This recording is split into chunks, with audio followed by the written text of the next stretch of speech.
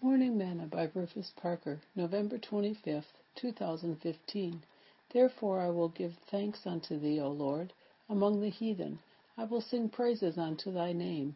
He is the tower of salvation for his king, and showeth mercy to his anointed, unto David, and to his seed for evermore. 2 Samuel 22, verses 50 through 51. Today's morsel. Day by day, I try to ask myself if God is well pleased with my praise. The writer of Hebrews tells us, by him, Jesus Christ, therefore let us offer the sacrifice of praise to God continually, that is, the fruit of our lips giving thanks to his name. Hebrews 13, verse 15. To me, the sacrifices of our praise should be the best that we can give.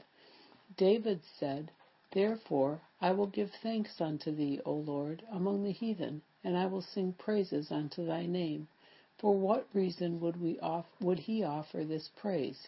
He said because God was the tower of salvation for his king, and because he showed mercy to his anointed, unto David, and to his seed forevermore. When we think of God's grace, mercy, and goodness, we should praise his name too. Let's sing praise unto his name today.